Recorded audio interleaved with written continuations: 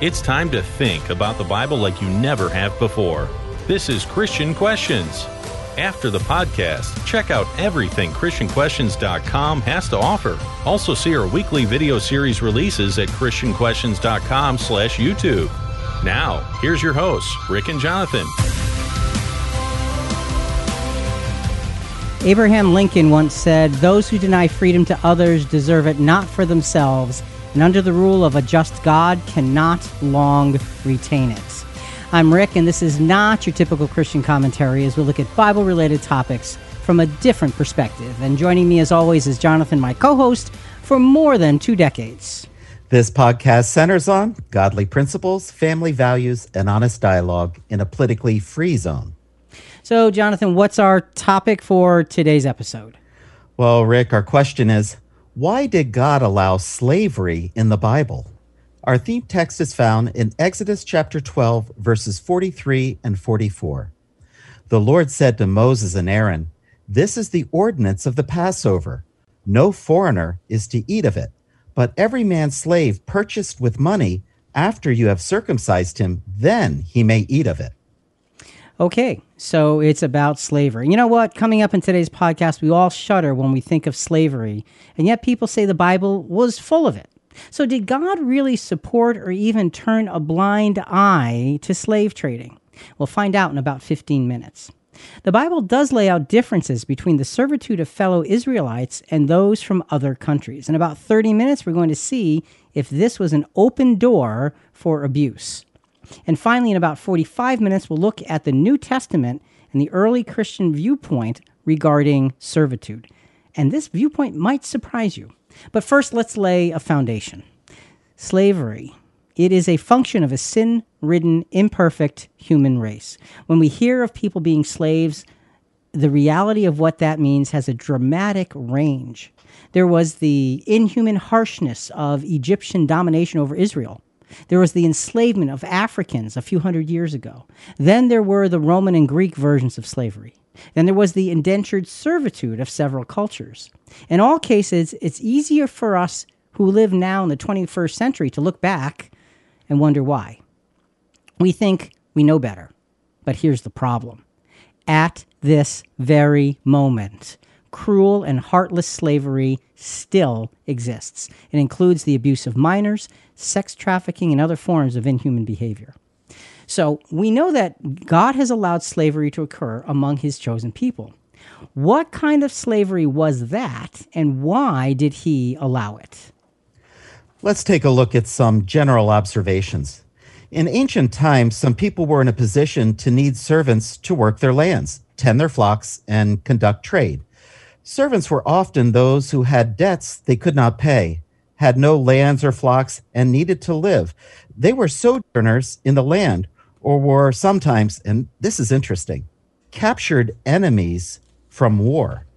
Servants provided stability while laborers were hired on a day-to-day basis. Okay, so there's a big difference between the servitude and, quote, slavery and day laborers. You know, you work for a day, you don't work, you work for a day, you don't work, versus people that were attached to you. So we want to establish that as a difference to begin with. And then we want to look at this servitude, this slavery, if you will, and try and understand how it works. So let's go back even before the Jewish law. Let's take a look at Abram. Now, Abram is Abraham before his name was changed once God gave him the promise. He had many, many servants, and you could call them slaves. Let's take a look at Genesis 14:14. When Abram heard that his relative had been taken captive, he led out his trained men, born in his house, 318, and went in pursuit as far as Dan. So this is interesting. He had 318 men to go to try and rescue Lot. That's a huge household, Rick. Yeah, it says, and these men were born in his house. Doesn't mean they were born in his 800 square foot home. No, it means within his household. They were part of his household, but they were not his relatives.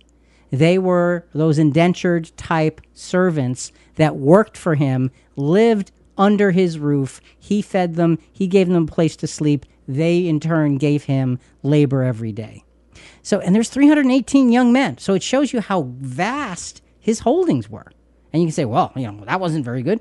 Well, that's the way people lived in those days.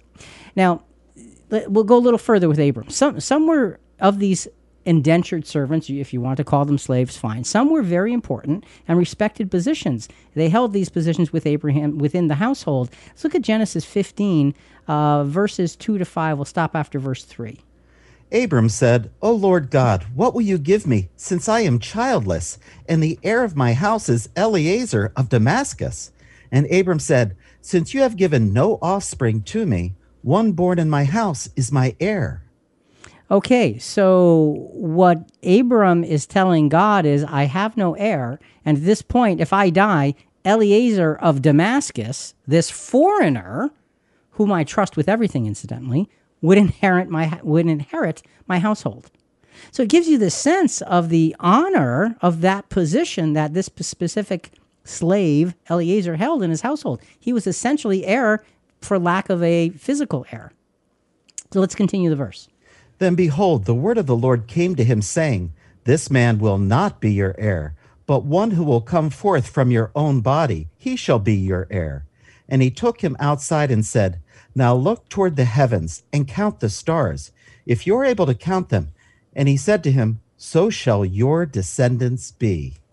And Rick, Eliezer was held in high esteem. He was like his right-hand man, though he was still a servant. You're right. And in line for inheritance for lack of an heir. So there's something very different already that we're seeing in the most ancient recording of slavery/servitude in Scripture. There's some good commentary from the Clintock and Strong Cyclopedia of the Bible, Jonathan. Let's go through that.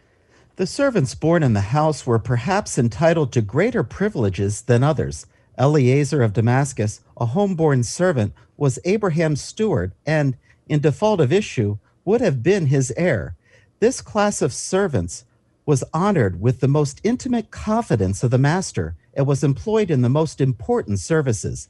An instance of this was we find in Genesis chapter 24, where the eldest or chief servant of Abraham's house, who ruled over all that he had, was sent to Mesopotamia to select a wife for his son Isaac, though then 40 years of age. So you have Abraham's example of trusting these individuals. They were born in his household. He treated them essentially, you get the feeling, they treated them like his extended family. They had to do their work. They had their position, but they were respected as human beings. Here's another part of the respect factor that's very obvious in Abram's circumstances. All of Abram's male servants, and remember, Abram is the same as Abraham, they were to be circumcised. Genesis 17, 13, and 14. A servant who was born in your house or who was bought with your money shall surely be circumcised. Thus shall my covenant be in your flesh for an everlasting covenant. But an uncircumcised male who was not circumcised in the flesh of his foreskin, that person shall be cut off from his people, because he has broken my covenant. And Rick, Abram was bringing his servants under the protection of God's covenant. Their humanity was valued, which shows really great respect. And not only that, God is telling Abram to do this. God is saying they're in your household. I am treating them as part of you. So you get this sense of actual respect. And when we think, Jonathan, when we think of slavery, we don't think of anything near that. No, we don't. Okay, so we've got a little bit of background so far from Abram/Abraham. So what do we know about slavery or servitude from Abraham, God's chosen patriarch of Israel? Four basic points. Servants were part of the household. This is important because that gives them a sense of being much more than treated as some kind of animal, so to speak. Servants were trusted to fight alongside their master. It's interesting. He brought these 318 young men with them. And if they didn't like them, they could have easily rebelled out there, right? That's for sure. But they didn't. They were trusted. And so you see there's a mutual trust going on there. Servants would be entrusted with great responsibility and even be an inheritor. Just like Eliezer was actually in line for an inheritance. Servants were to be treated with respect and were positioned to be acceptable to God. That's enormous. And folks, that's one of the first things we have to really begin to understand when we look at Abraham's example of how he handled those who were in service within his household. For more on the topic of slavery, go to episode number 700. Is slavery acceptable to God? You can find that at ChristianQuestions.com or go to our Christian Questions app. Okay, episode 700. You put in the app, the episode number, and you can find it that way. So, Jonathan, at the end of each segment, we want to just have a kind of a summation point about biblical servitude. What is it here? Abram, God's chosen, had multitudes of servants, and by all indications, he ruled over them with justice, equity, and kindness. So, what you said is important. He ruled over them with justice, equity, and kindness. Ruling over them didn't necessarily automatically bring harshness and pain and suffering, but instead justice, equity, and kindness. So far, in the servitude of the Old Testament, it doesn't seem too bad, at least in relation to Abram, God's chosen. What about slave trading? Did God allow it? What were God's rules for the treatment of servants? Our team of volunteers are accomplishing amazing work every week as we release new audio, video, and web content, helping create the Christian Questions multimedia ministry. There's several ways you can get more involved in our not-for-profit mission. Click on Support CQ in our main menu on ChristianQuestions.com.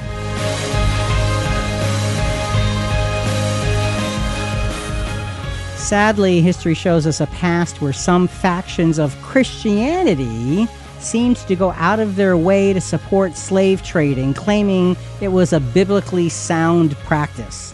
Nothing is further from the truth. Not only was the buying and selling of human beings prohibited, there were strict rules that needed to be adhered to. Well, Rick, wait a minute. Didn't we just read in Genesis chapter 17, verse 13, that Abram bought servants with his money? Did we just contradict ourselves? Okay, well, and that's an important point. So how is it that you buy someone with your money? Well, if someone had debt and they needed to have that debt paid off, you could buy their debt essentially, and buy them and pay off their debt. Now they owed it to you. So it's not necessarily anything at all to do with trafficking of humanity, but it's a very different thing, an individual choice, and we'll just expand that as we go a little further. But no, it has nothing to do with trafficking. Let's say it again. Nothing to do with trafficking. We're going to go to some sound bites from an organization called ElijahRising.org. And folks, these are tough. Okay, so just giving you that warning, that disclosure that this is talking about uncomfortable subject matter. We're talking about women being trafficked for sex. Okay, this is an organization, a Christian organization, that has tried to make an impact to break those chains, so to speak. And it's a fascinating story that we're just going to unfold small pieces of as we go through it. And so here's part of one of their podcasts called How Does Sex Trafficking Work? And it's talking about cantinas. They are based in Texas. And so they're talking about Texas-based trafficking in today's world. Yeah, in the early days of Elijah Rising, we did a lot of things. We were just like figuring it out. We started as a prayer meeting, and we knew that we needed to raise awareness, and we also recognized the need to like just do intervention. Like we just got to get out there. We got to meet women where they're being trafficked, where they're being sold. And La Costanita was, as you said, like this pretty famous, like well-known cantina bar where trafficking was just so obviously taking place. Like it really wasn't that hidden when you went in. And so there in those days, we would staff and some volunteers would just go into these places, much like we do on intervention now, but with a lot less structure. Yeah. We just kind of went in and just looked around and tried to find an opportunity to talk to somebody. And so I remember going into La Costanita at one point. It was the first time I had ever been into a cantina, and the amount of women. I mean, there were tons of women. I think that night, like 20, 30 or so women that were just literally lined up by the bar and on the dance floor. It was just so evident what was happening there. And this is in one little tiny hole-in-the-wall bar in some place in Texas that they're describing.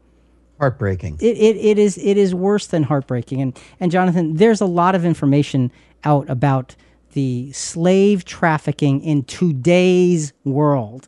I know you're going to be quoting some points on that, but I want to give part of the human trafficking definition, only a part of it, from the 2020 Trafficking in Persons report. This is done by the United States government. This is a 500-page report about worldwide human trafficking in today's world. This is not a problem of the past. This is a problem of the present. Here's part of what they talk about in terms of defining human trafficking. The recruitment, harboring, transportation, provision, or obtaining of a person for labor or services through the use of force, fraud, or coercion for the purpose of subjection to involuntary servitude, peonage, debt bondage, or slavery. This is worldwide. Well, Rick and I will be bringing up current day slavery facts throughout the podcast. Our source is theworldcounts.com. And here's our first.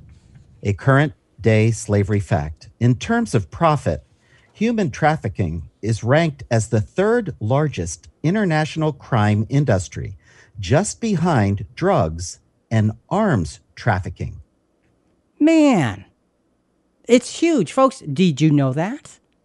It's huge, and it's worldwide. Okay, having said it, we're going to come back to that frequently throughout the podcast. Let's get back to Scripture. Let's look at slave trade in the Bible. There's 2 times that slave trade is mentioned in Scripture, and it's not good in either circumstance. So the idea that, God was like all for it. No. Let's see the Scriptures for what they are. The first one you'll all be familiar with once we get into the story. Genesis 37, 26 to 28 has to do with Joseph and his brothers. Judah said to his brothers, "What profit is it for us to kill our brother and cover up his blood?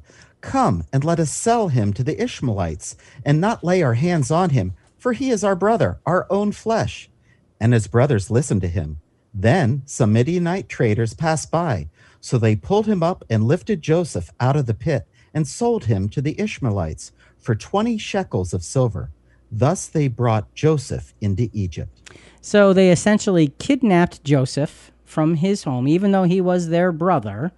They were going to kill him, and they sold him for 20 shekels of silver. That is slave trading. Now, we know that God took that horrific act and turned it into a blessing for all. That's right, he did. But it doesn't justify in any stretch the horrific act. Let's jump to the book of Ezekiel. Now, this is generations later. Ezekiel is lamenting over Tyre. Tyre is the capital of the Phoenician Empire. So they're a very powerful city with very powerful influence in the world, and they're very sinful. Here is part of the lament about Tyre's sinfulness. Ezekiel 27, 12 and 13. Tarshish was your customer because of the abundance of all kinds of wealth. With silver, iron, tin, and lead, they paid for your wares. Javan, Tubal, and Meshach, they were your traders. With the lives of men and vessels of bronze, they paid for your merchandise. They paid for merchandise with the lives of men. It was a slave trading. We'll trade men for these things. And this is looked upon from God as heinous, and it's being condemned as Ezekiel is naming their sins. In the law, it was very specific about this idea of taking someone from their home and selling them. Exodus chapter 21, verse 16. He who kidnaps a man, whether he sells him or he is found in his possession, shall surely be put to death. Okay, you kidnap a man, you sell him, you die. You don't do that. You just don't do that. Not under God's watch, not under God's law. Very, very specific. This was a common practice in those days, but God was specific about it being punishable by death. Not in the Jewish community Not in Israel would this ever happen. Let's jump to the New Testament for another mention of this idea of slave trading. 1 Timothy 1:10 from the Weymouth translation. Fornicators, sodomites, slave dealers, liars, and false witnesses, and for whatever else is opposed to wholesome teaching. So, Jonathan, with this scripture here, it's talking about these are the things that keep you out of the kingdom. One of the things there is slave trading. That's right. So you've got the Old Testament and the New Testament very, very handily, easily, clearly, utterly, totally, hands down saying, no, not here, not now. So what does this tell us? Jewish ownership of slaves was to occur only under conditions of a lack on the part of the slave. A foreigner with no means of survival or a countryman who had debts or hard times. Those were the kinds of people that ended up being these indentured servants. So what were the rules for such arrangements? That's where we want to go to next. And Rick, but why would God allow individuals to be owned by anyone? Does it have to do with not interfering with free will and the consequences of sin?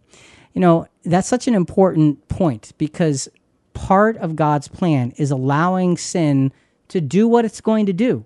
Because when you decided to not obey the word and will of God and follow something else, you decided to go down a path that creates its own consequences. And so, yes, God allows it because that's part of what sin brings. Sin brings destruction.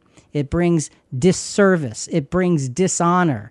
It brings a discrepancy between all kinds of people. So, yes, that's why slaves were allowed to be. However, when we get to the Jewish nation, there's a lot of guidelines in relation to that. Before we go there, let's go back to how does sex trafficking work with cantinas from ElijahRising.org. And folks, again, just this particular soundbite, it's disturbing. Just want to let you know before we play it. I had been in the bar when it was operating, but then when it was shut down, nobody was there. It was an abandoned piece of property. When you went through the restroom, so you walk into the women's restroom and there is a secret door, like a trap door of sorts, cut into the wall, literally, almost just like it was plywood. And you walk through that door and you go back around the back of the building. You go a couple hundred yards in this really narrow alleyway that in the middle of the night, I would imagine is pitch black dark, right? Yeah. And then you come to a big clearing with numerous structures. And when you go into those buildings, it was heartbreaking. I mean, it was just mattresses lined up on the floor, one after the other. And there were some rooms, some had doors, but some of them were like mattresses right next to each other. And because the place was raided and everybody was removed, just instantly one night, I mean, people's things were still there. Wow. Women's clothing, all of the things that you would assume would be in a location where 80 women are being trafficked at any given point. It was all there. All the evidence was there. It was really disturbing. Yeah, it's really disturbing. And the most disturbing part is it happens today. And it happens essentially under our noses. And we just need to understand and have an awareness that this is not a problem of the past. This is also a problem of the present worldwide. So, Jonathan, when we think about slavery, we're from the United States of America. And when we think about slavery, you go back to the colonial times and you go back to when in the South there were slaves in this country. And it was a heinous circumstance. But there were Christian ministers who justified it. Let's just go through a couple of quotes. This first one is from Reverend Alexander Campbell. There is not one verse in the Bible inhibiting slavery, but many regulating it. It is not then, we conclude, immoral. Shame. Shame, shame on you, sir, for saying a piece of truth without giving all of the rest of the explanation, which we're going to get into. It's shameful. And to call yourself a Christian and to do that with Scripture is despicable. Next quote, unfortunately, Reverend R. Furman. The right of holding slaves is clearly established in the Holy Scriptures, both by precept and example. And again, until you read the whole story, be quiet. Don't misrepresent God's word. It's just, let's just move on. Okay, let's get back to scripture. General rules of human treatment in the Old Testament. Let's talk about the general rules first, okay? Many of the scriptures that are general sweeping statements that would obviously apply as background in the application of very specific laws. So we're going to begin with common respect for all men. Remember, all of these general rules are going to still apply when you get into specific rules about servitude. So you can't forget the general rule when you're getting into the specific rule, because the specifics are built on the general rules. First one, Leviticus 19, 33 to 34. When a stranger resides with you in your land, you shall not do him wrong. The stranger who resides with you shall be to you as the native among you, and you shall love him as yourself. For you were aliens in the land of Egypt. I am the Lord your God. So, Rick, this is proper treatment like one of your own. Yes, that's right. You were aliens in the land of Egypt. This is what God bases his treatment of others on. Remember how you were treated in Egypt? We're not doing that. That's essentially what God is saying. I rescued you from that, and these are the rules I'm giving you. This is a different standard. There is an inherent warning against abusing slaves in Exodus 21, 26 to 27. If a man strikes the eye of his male or female slave and destroys it, he shall let him go free on account of his eye. And if he knocks out a tooth of his male or female slave, he shall let him go free on account of his tooth. So, Rick, God's rule is there's no abuse permitted for any slave. That's right. There's no. Now, look, honestly, people make mistakes, right? Yeah. Now, you were allowed to smack them with a rod. That's true. Okay, but the getting to the point of these devastating injuries was just not allowed, and that wasn't allowable. To get to that, that's another whole other podcast. But just understand, there were guidelines and there were limits, and you had to stop before you start destroying the humanity of another person. That's really what we're talking about here. Let's look at, and Jonathan, this next scripture speaks volumes as to how those in servitude were to be treated by Israel. Deuteronomy 5, verses 14 to 15. And this is in the Young's literal translation. And the seventh day is a Sabbath to Jehovah thy God. Thou dost not do any work, thou and thy son and thy daughter, and thy manservant and thy handmaid, and thine ox and thine ass, and all thy cattle, and thy sojourner who was within thy gates, so that thy manservant and thy handmaiden doth rest like thyself. And thou hast remembered that a servant thou hast been in the land of Egypt, and Jehovah thy God is bringing thee out thence by a strong hand, and by a stretched out arm. Therefore hath Jehovah thy God commanded thee to keep the day of the Sabbath.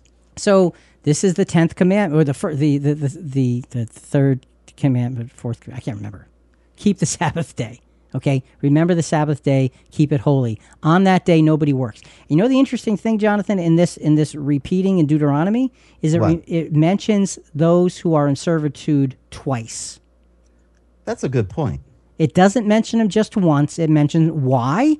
To make sure they understood your servants, those who are indentured servants to you, must be allowed to rest just like you. Why? Because I, the Lord your God, brought you out of a slavery that was harsh and had no rest. You're not doing that to somebody else.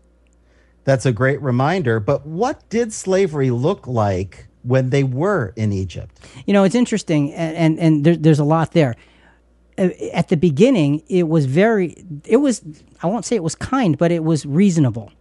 And you see in the scriptures how it becomes harder and harder because the Egyptians are afraid of the numbers of Israel. And so they push them harder and they take away privilege more, and it becomes a treating them like cattle toward the end. And it's 142 years of hard service for the Israel, and God hears them and then delivers them. So what God is saying is, you will not treat other human beings the way you were treated. Not eventually. I'm paraphrasing, not on my watch. That's what God is saying to them. Let's go to one more scripture here. Leviticus 25:39. If a countryman of yours becomes so poor with regard to you that he sells himself to you, you shall not subject him to a slave service. Now, that doesn't make much sense to me. I don't get that. A slave service. Okay, so that has to do with lifetime of service. We're actually getting into that in the next segment. Okay. So there's a difference between countryman and an alien, and we'll definitely touch on that. So, Jonathan, let's wrap this segment up before we get to those points. Biblical servitude. What have we learned so far? God was very specific as to the humane treatment of slaves, those who were considered least in society. He dramatically contrasted how Israel would treat slaves and how they were treated as slaves in Egypt. Don't ever forget that every time God talks to them about treatment of others, he reminds them, you were slaves.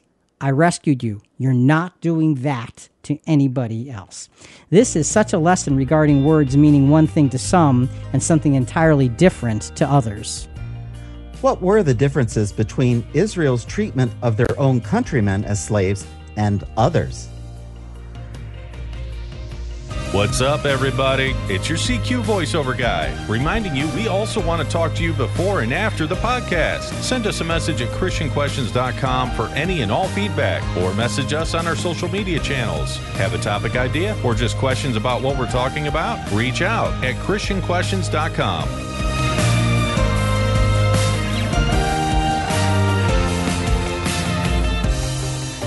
Israel was God's chosen people. They weren't God's spoiled children. They were chosen people, which meant they were obligated to be obedient, to be blessed, and to suffer consequences when disobedient.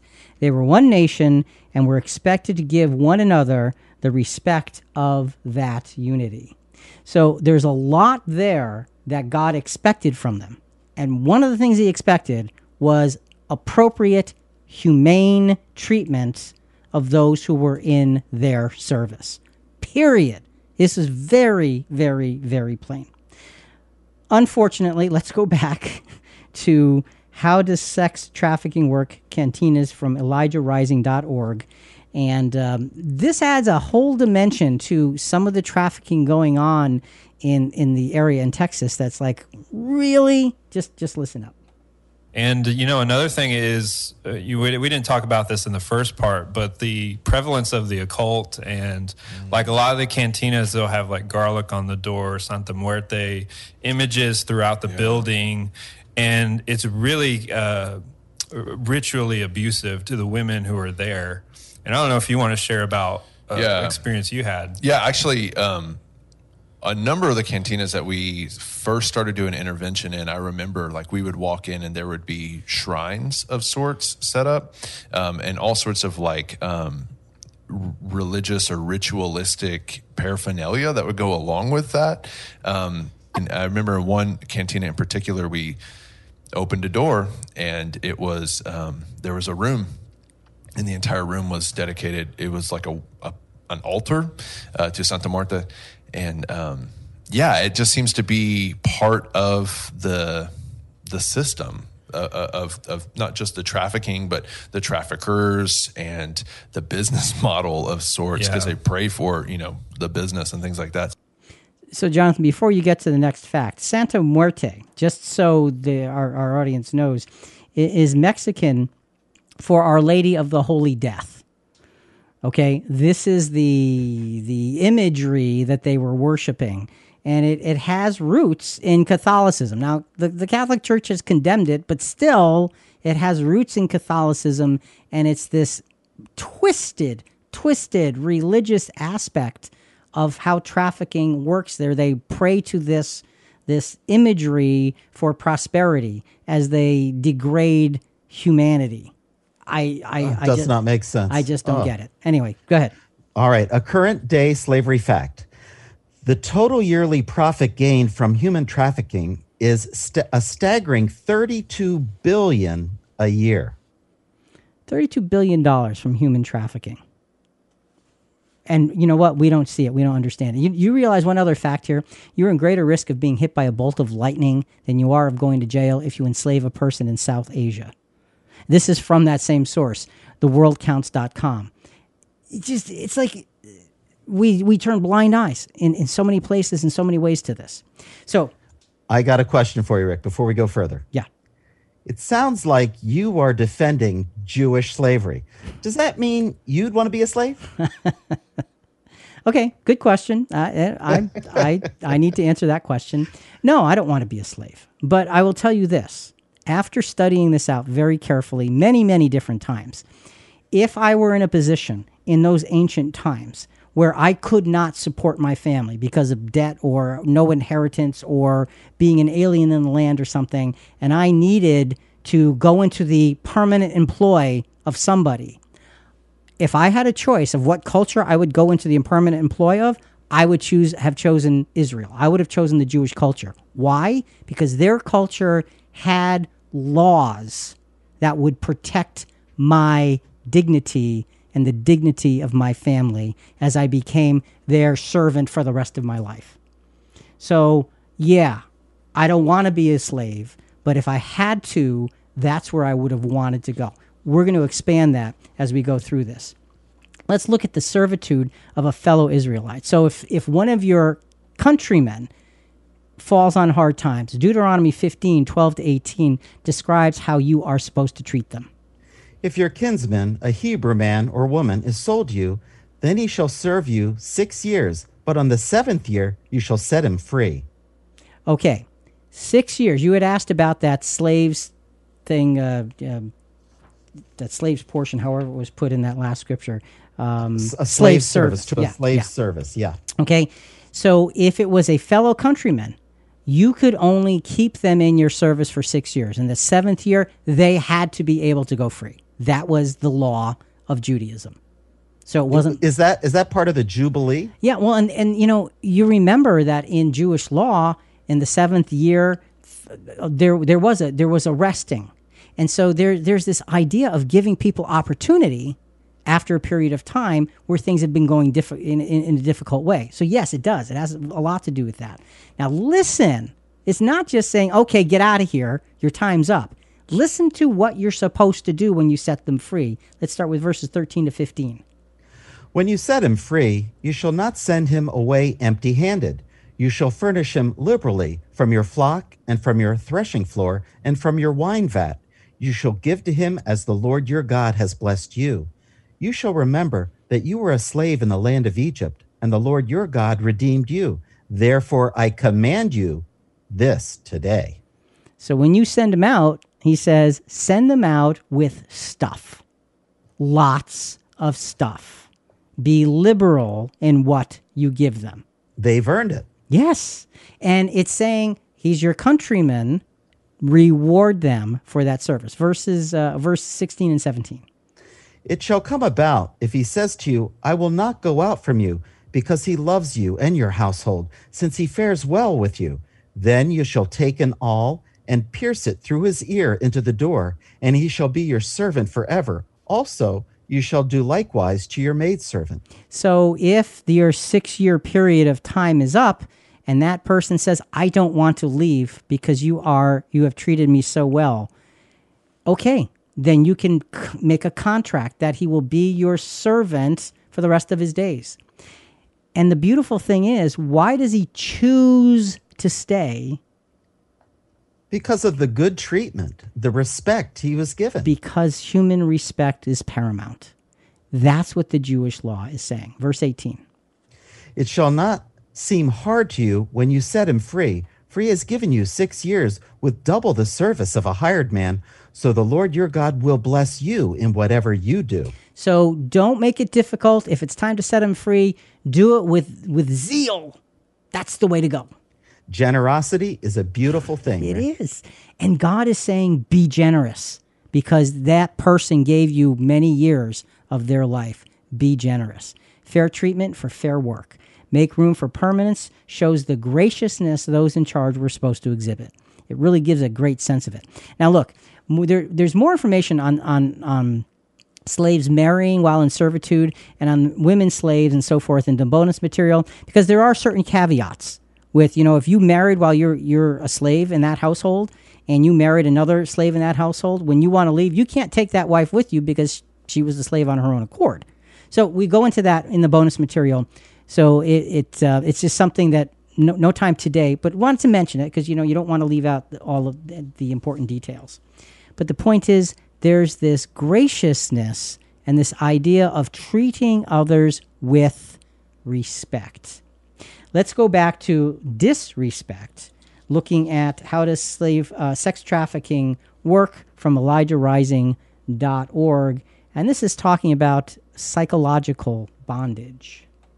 Yeah, and there's an element of just psychological bondage there because many of the women, they might be staying at, their own apartment or their own home or someone else's home. Right. And, they're free to go to the grocery store. They're free to go different places. And so a lot of people, they have a hard time figuring out, well, why don't you just leave? Like, if this is so terrible. Yeah. But they don't understand is like, these people that are trafficking the women understand where their families are back in Mexico, back in Central America. Right. And, a lot of times those things are held against them. Like we remember going to a cantina on North Main, and we were talking with a girl there, and she was sharing how she was brought over from Honduras. She thought she was coming to work as a waitress. Right. And so she had 2 kids that were staying back in Honduras with family. And that night she was really troubled because her oldest son went missing. And so she pulled us outside, and we're on the front steps of this cantina, and she's telling us all this, her story of how she's came from Honduras and is working at this cantina in Houston. And we shared with her, hey, there are resources. There are people that can help. She was in trouble with law enforcement, so she was, really terrified of being deported, Right. It was a complex situation, and she still had sort of this debt that was kind of looming over her. It just gives you the sense that there's no way out. The psychological bondage is, sure, you can go grocery shopping, you can do whatever you want, but you step out of line, we know where your family is, we know where your children are, and we will not hesitate to hurt them. Man's injustice to man. Awful. It is. It's terrible. Another current day slavery fact. 54% of modern day slaves were recruited by strangers, and 46% were recruited by people they know. That's hideous. You'd never think it would be that high about people they know. That's scary. It is. It's scary. It's disturbing. And this is today. How big is this today? Another fact from theworldcounts.com. 161 countries are affected by human trafficking. 161 countries. This is worldwide. Okay, back to Scripture. We talked about how Israel was supposed to handle the servitude within their own countrymen. What about those who were not their countrymen? There were some very different guidelines here. We could see those in Leviticus 25, 44 to 46.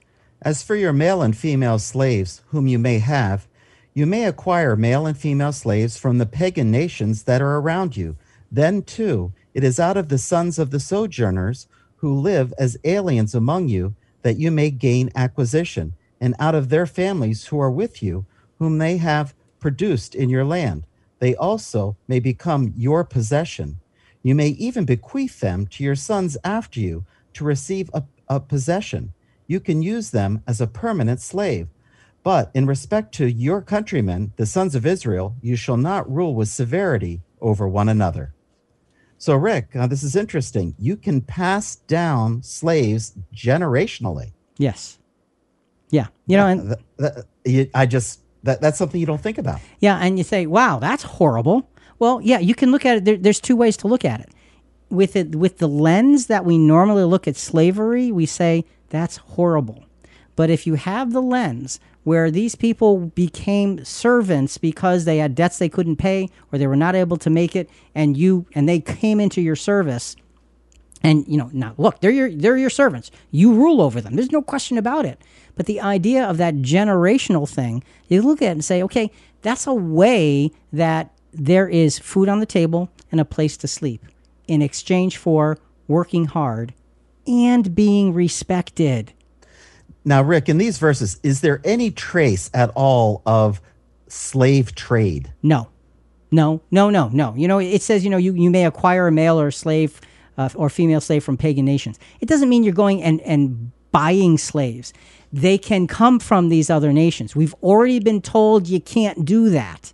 And the rules of Scripture are, when you've got a law that's put in place, you can't just forget it and say, that doesn't apply here. Stop. Yes, it does. This is God we're talking about. He's giving you different pieces of his guidelines in different places. You know the phrase, your reputation precedes you? Yeah. In communities, people talk. If a foreigner was indebted and wanted to work for an Israelite master, he would obviously look for someone kind and respectful to his servants. Now remember, these slaves had the ability to marry and have families under servitude, so it was important for them to look out for their families. Yeah. So there's a lot to this when you see it through the lens of God giving them direction about being respectful of others' humanity. Let's go a little further with that. Slaves were considered by a conscientious master as entitled to justice and honorable treatment. Let's look at Job chapter 31, verses 13 to 15. If I have rejected the cause of my male or female slaves when they brought a complaint against me, what then shall I do when God rises up? When he makes inquiry, what shall I answer him? Did not he who made me in the womb make them? And did not one fashion us in the womb? So this is a solemn warning to be respectful to those of you who are slaves, saying, if one of my male or female slaves has an issue and they bring it up and I reject it, wholeheartedly, I'm in line for the judgment of God. I can't do that because it's disrespectful on a human level. Proverbs 30, verse 10 is another verse that helps us to see this.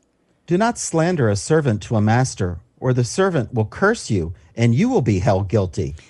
Don't even say, it would seem easy to slander someone who appears to have no rights.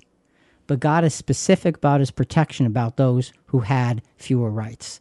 And he's saying slander's not allowed in that case either. And there is guilt when we do that. So, Jonathan, the look of servitude under God's laws, it was still servitude. Okay, you still had a master. You can call him a slave or a servant, whichever you want.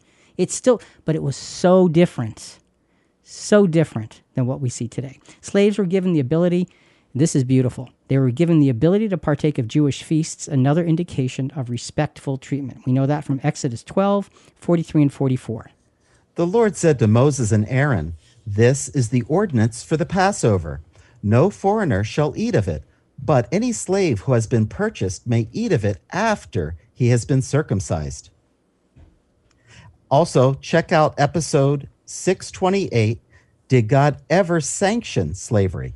You can find that at ChristianQuestions.com or go to our Christian Questions app.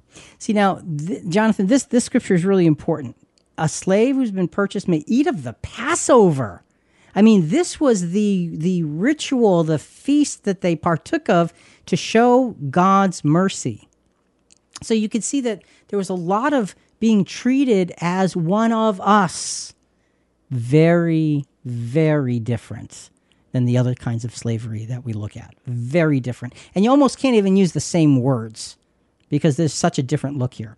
So biblical servitude, let's wrap up this segment.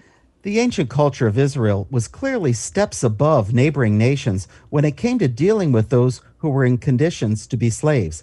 God did not remove the consequences of sin from the lives of slaves, but he did proclaim compassion and respect to be given them. Okay, you mentioned this before, Jonathan. God didn't remove the consequences of sin, but he did, for his people, put respect and compassion into the equation and said, basically, and I'm paraphrasing, don't you dare do to others what was done to you.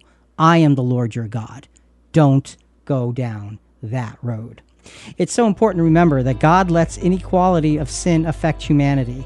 This is an eternal lesson.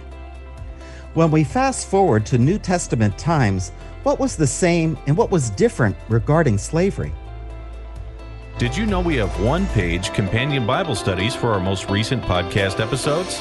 Listen to the episode, follow along with our CQ Rewind show notes, and for your own bite-sized Bible study or group study, check out the Bible Study Questions content. Go to ChristianQuestions.com and click on Bible Study in the main menu. Have some study time and then contact us with any additional questions or comments. Now let's continue the conversation. So moving to the New Testament, now that Israel was under Roman rule, they were subject to Roman law. The Greek and Roman version of slavery was quite different than the Jewish version.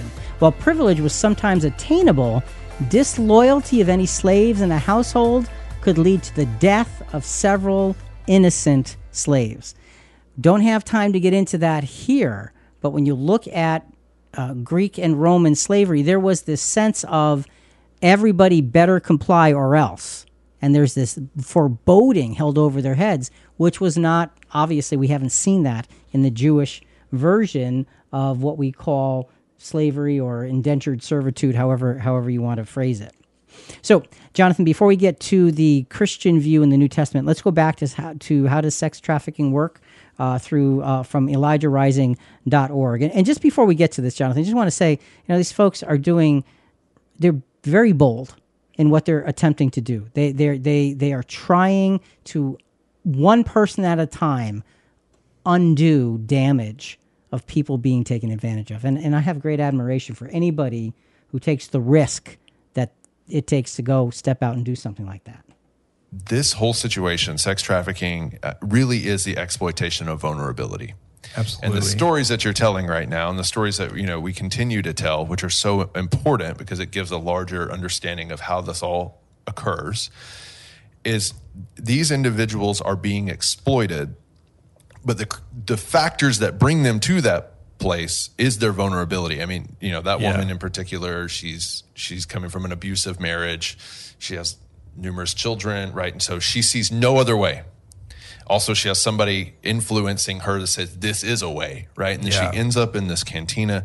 And fortunately, by the grace of God, our team, you in particular, you were there to intervene. But that happens over and over and over again, doesn't it? I mean, most of these women are there because there's some vulnerability, whether it's poverty, hunger, or homelessness, or immigration even, is being exploited, and then they find themselves in these situations. Well, Rick, Israelites and Christians saw the harshness and brutality of slaves under the Roman rule. But being a Christian, they had to live higher and not be influenced by the cruelty they witnessed all around them.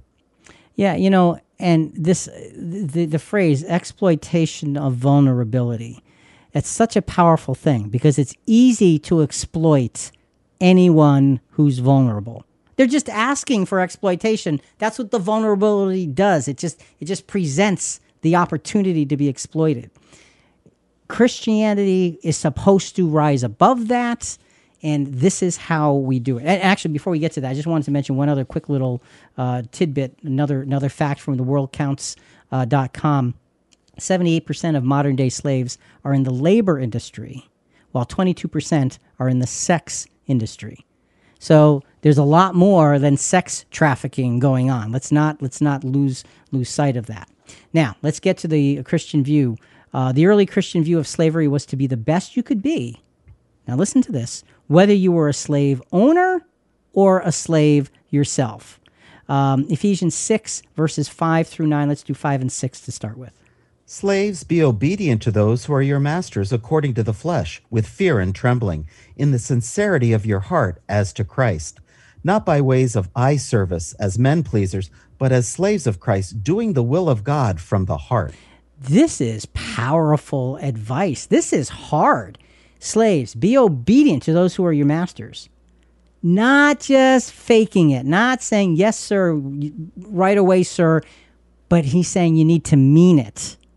And that's hard because you're doing things you may not want to be doing. But he's saying doing it as though you're slaves to Christ. That's a big step. It's a heart step that the apostle is talking to those who are indentured servants and saying, this is how you need to act within this culture that we live in. Verses 7 and 8. With good will, render service as to the Lord and not to men, knowing that whatever good thing each one does This he will receive back from the Lord, whether slave or free. So no matter who you are, render good things to others, because this is something that you will be blessed by God for. That's powerful stuff. And let's go to verse 9.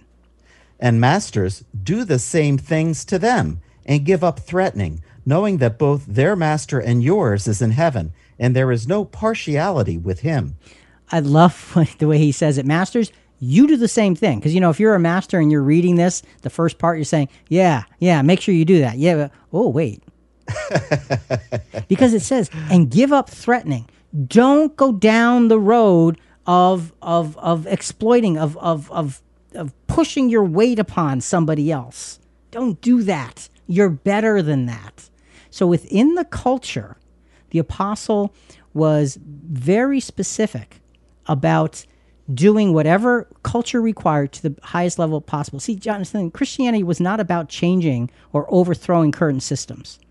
It's about eternal replacement of those systems in God's time. It's about being an example of Christ's humility in the process. So just as there was a constant reminder of Israel's deliverance from bondage and cruelty to focus on Jews, to focus the Jews on the respectful care of those in their service, as Christians, so we have constant Christian reminder of our accountability to God for our actions. Do everything as unto God through Christ. That's what you're supposed to be doing now. That's what your life is supposed to look like. Don't even for a second compromise on that. That's hard. That's hard. It is. Okay, let's get to our final soundbite from ElijahRising.com. Previous intervention, we were at a cantina, and the guard, they all have guards at the door. Right. And he was like, what are you doing bringing gifts here? Like, you guys don't belong here. Y'all are church people. You don't belong here. And we just told him, hey, we know that you don't typically see church people here, but, you're the people that God cares about. He cares about the people that are in this club. And so that's why we're here, to just share the love. And it was so shocking to him. And we just began sharing, and we said, hey, can we pray? And all of a sudden, it was like the parking lot guy. He came to be in a servant. He took off his hat and bowed his head. And then all the women are just kind of like, they're arriving to their job, and they're seeing this circle of people gather. Wow. And we're just praying, and we're playing blessing over them. And you just begin to see the women begin to cry. The Lord begins to touch them. It's probably one of the first times that they've felt cared for, loved on. Yeah. And, we don't know what their situation is and how they wound up there. Right. But I guarantee you they're going to remember that night. It's amazing. It's amazing. Just giving them the idea that somebody cares about you. And he's right. They probably don't ever hear that. Another current day slavery fact: 55% of modern day slaves are women and children, and 45% are men and boys. 26% of them are children under 18 years old. Folks, we just need to understand this is not a problem of the past. It's a problem of the present. Okay, we need to understand that and be aware that in our world, worldwide, we've got this issue. Back to Christianity. Whether privileged or in servitude, okay, whether you're one who owns or one who's owned, our accountability spreads through all aspects of our life. As a Christian, that's what the New Testament is telling us. Titus chapter 3, verses 1 and 2.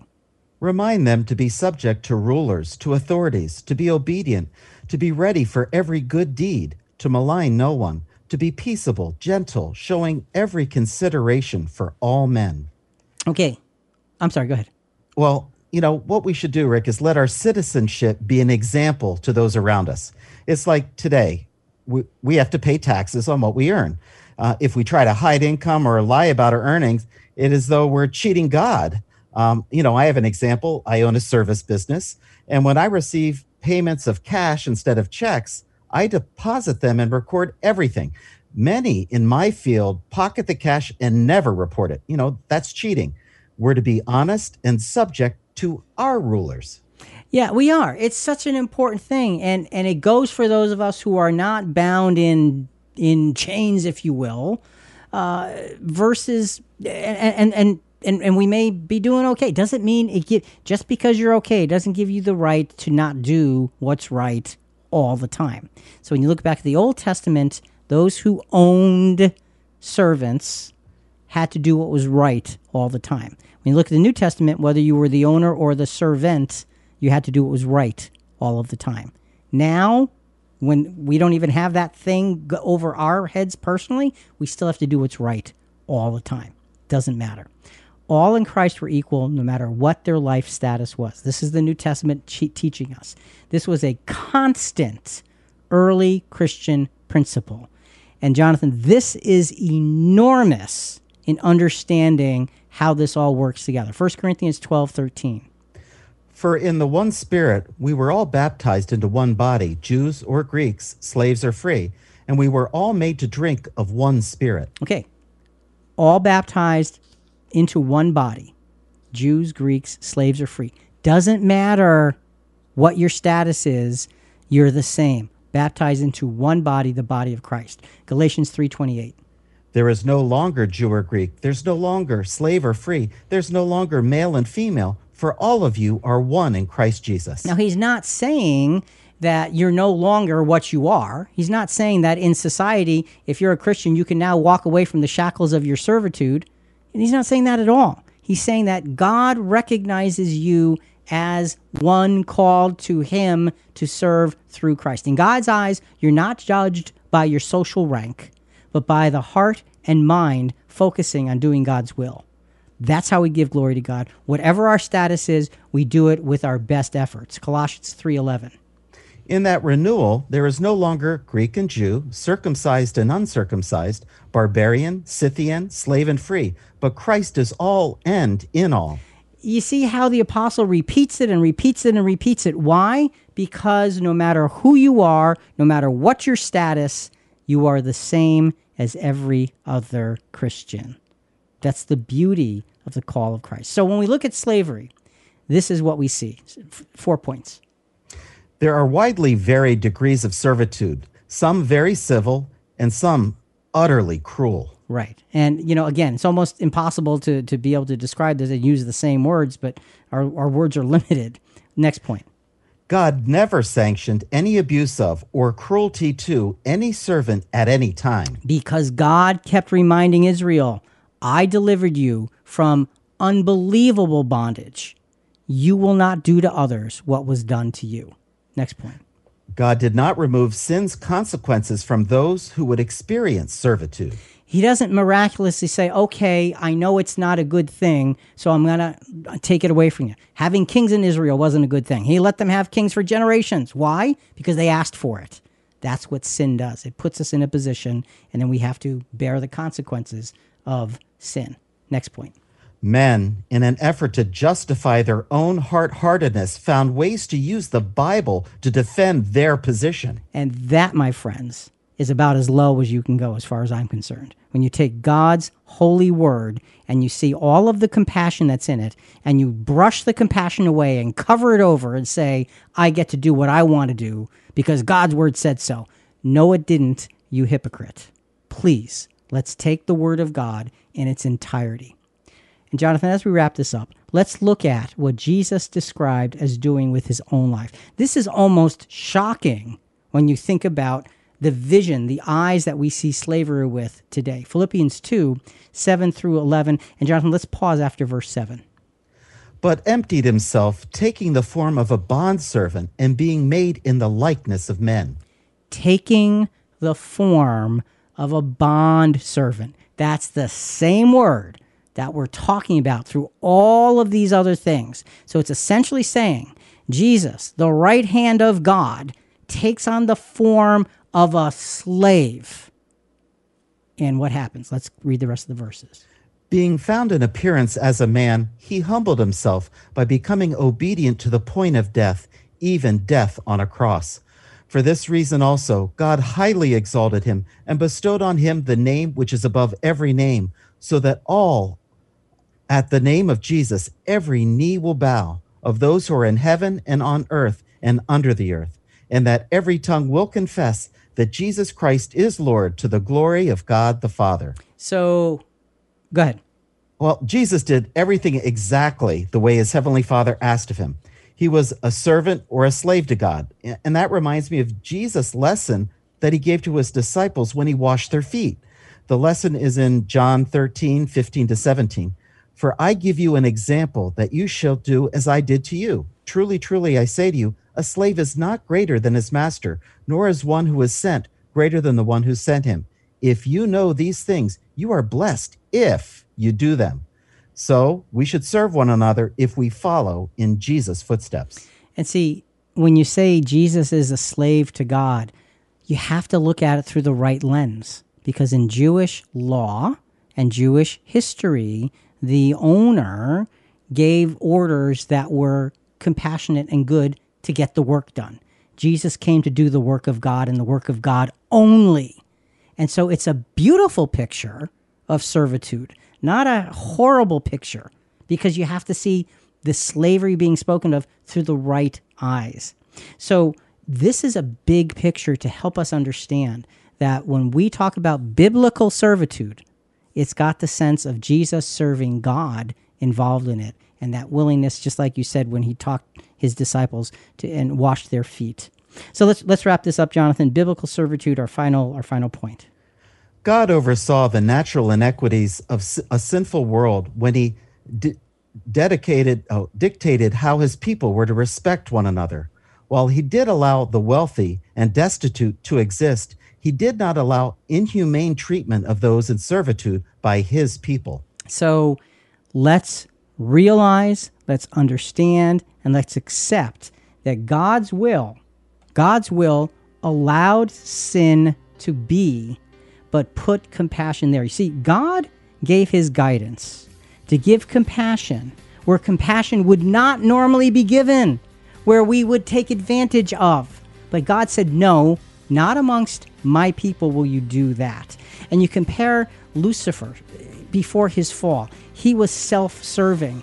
And because this is Satan's world, this is what self-serving gets you.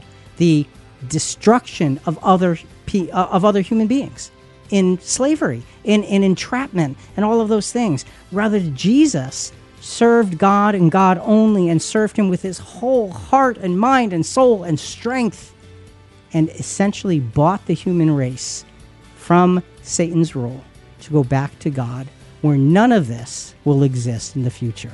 Folks, let's understand servitude the way the scriptures talk about it, and thank God for his mercy and compassion. Think about it. Listen, we really do want to hear from you. Give us your feedback or send us your questions on this episode and other episodes at ChristianQuestions.com.